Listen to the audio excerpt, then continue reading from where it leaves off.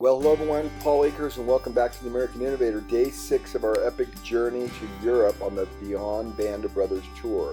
So we continue on our tour into Belgium, and it is spectacular. The Belgium countryside is as beautiful as anything I've ever seen. And we start our trip, we load onto our bus, and off we go. And across the countryside of Belgium, you certainly see some spectacular scenery, both in natural beauty and in technological beauty with this windmill. But as we get into the trip, we first enter into one of the most epic battle scenes. This is called Charity Mont Hill, where the 504th Regiment charged up this hill to take this mountain. So what had happened was the Americans actually had control of this hill, but they pulled back because they didn't have enough resources. Then the Germans took the hill back, and the problem is this hill is very strategic. From on top of this hill, you controlled a 20-mile area, 360 degrees. So it was very strategic and necessary for them to take this hill again. And they charged up this hill, and it was really hard to comprehend, again, what they had to do. Through these deep woods and entrenched in here were gunnery positions of the German military, and they were very well fortified, but they took the hill after about 2 hours. And look at the vantage point that the Germans had, and then the Allies gained back. It was really remarkable. Next, on to the Battle of Lanzerath. We're basically traveling through the countryside, and on the side of the road is a small monument that says to the American soldiers. We got off on a little farm, we walked up above this farm into a field, and this old man walked across the field. I go, what is going on here? 93 years old, he was actually at this battle when it happened, and he gave us a blow-by-blow of what he experienced. It was unbelievable. I'm having the entire thing translated so you can understand exactly what he says. He went on for about 10 minutes, and you'll be able to see that. We waved goodbye to him, but basically 18 American soldiers held off 500 Germans for 18 hours. Remarkable.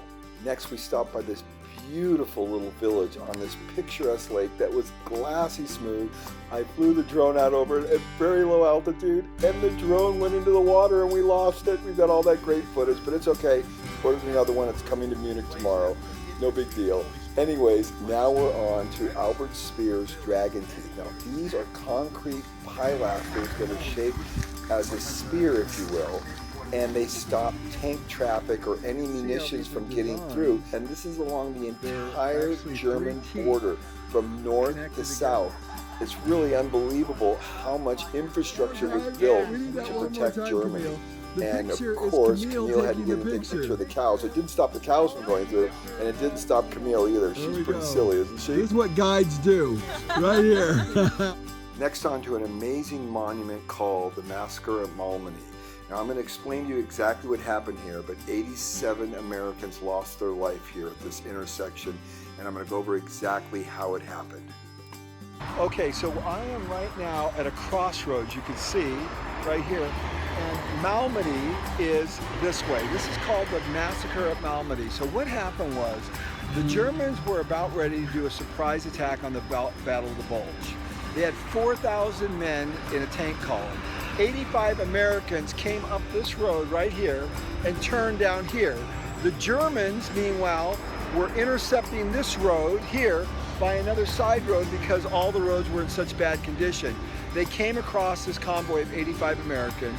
They shot out the front cars and the back cars to stop them all, got them all out of their car, rounded them up, put them out there in that field way over there, and then one of the sergeants of the Germans walked by, took his pistol out and shot one of them. All the Americans ran. They rounded them all back up, they got a machine gun, and they gunned them all down. Only a couple survivors who played dead survived the whole thing.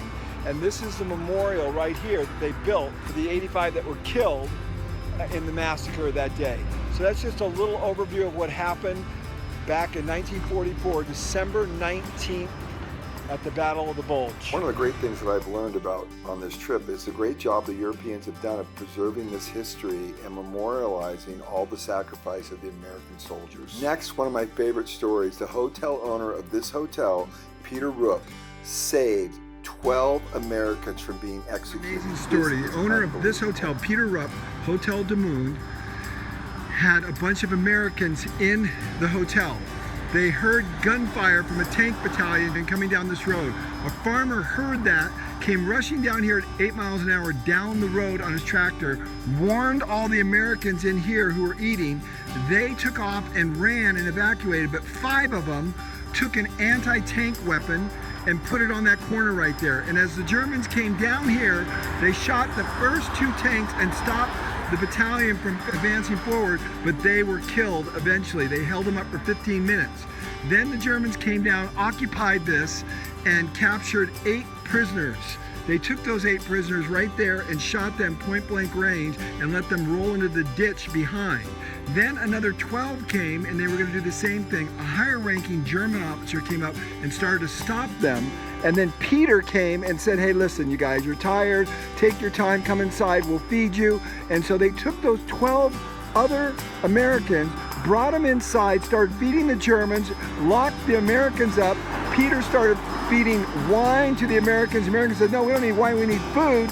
He gave them food, snuck food to them. The Germans kept eating, then Peter started getting the Germans drunk, and then what happened was those prisoners, instead of being executed, were taken to a prisoner of war camp, and that's how the whole story unraveled.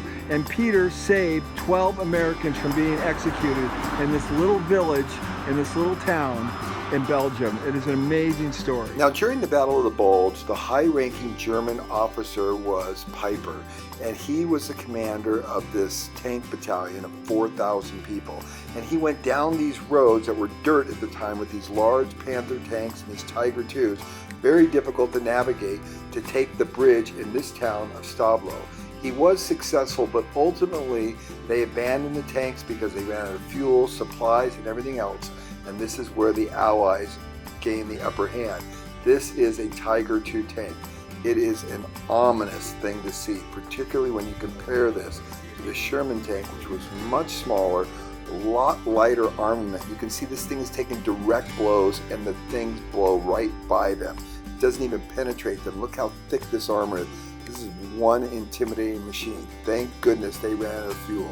Day 6, Beyond the Band of Brothers tour, the Battle of the Bulge.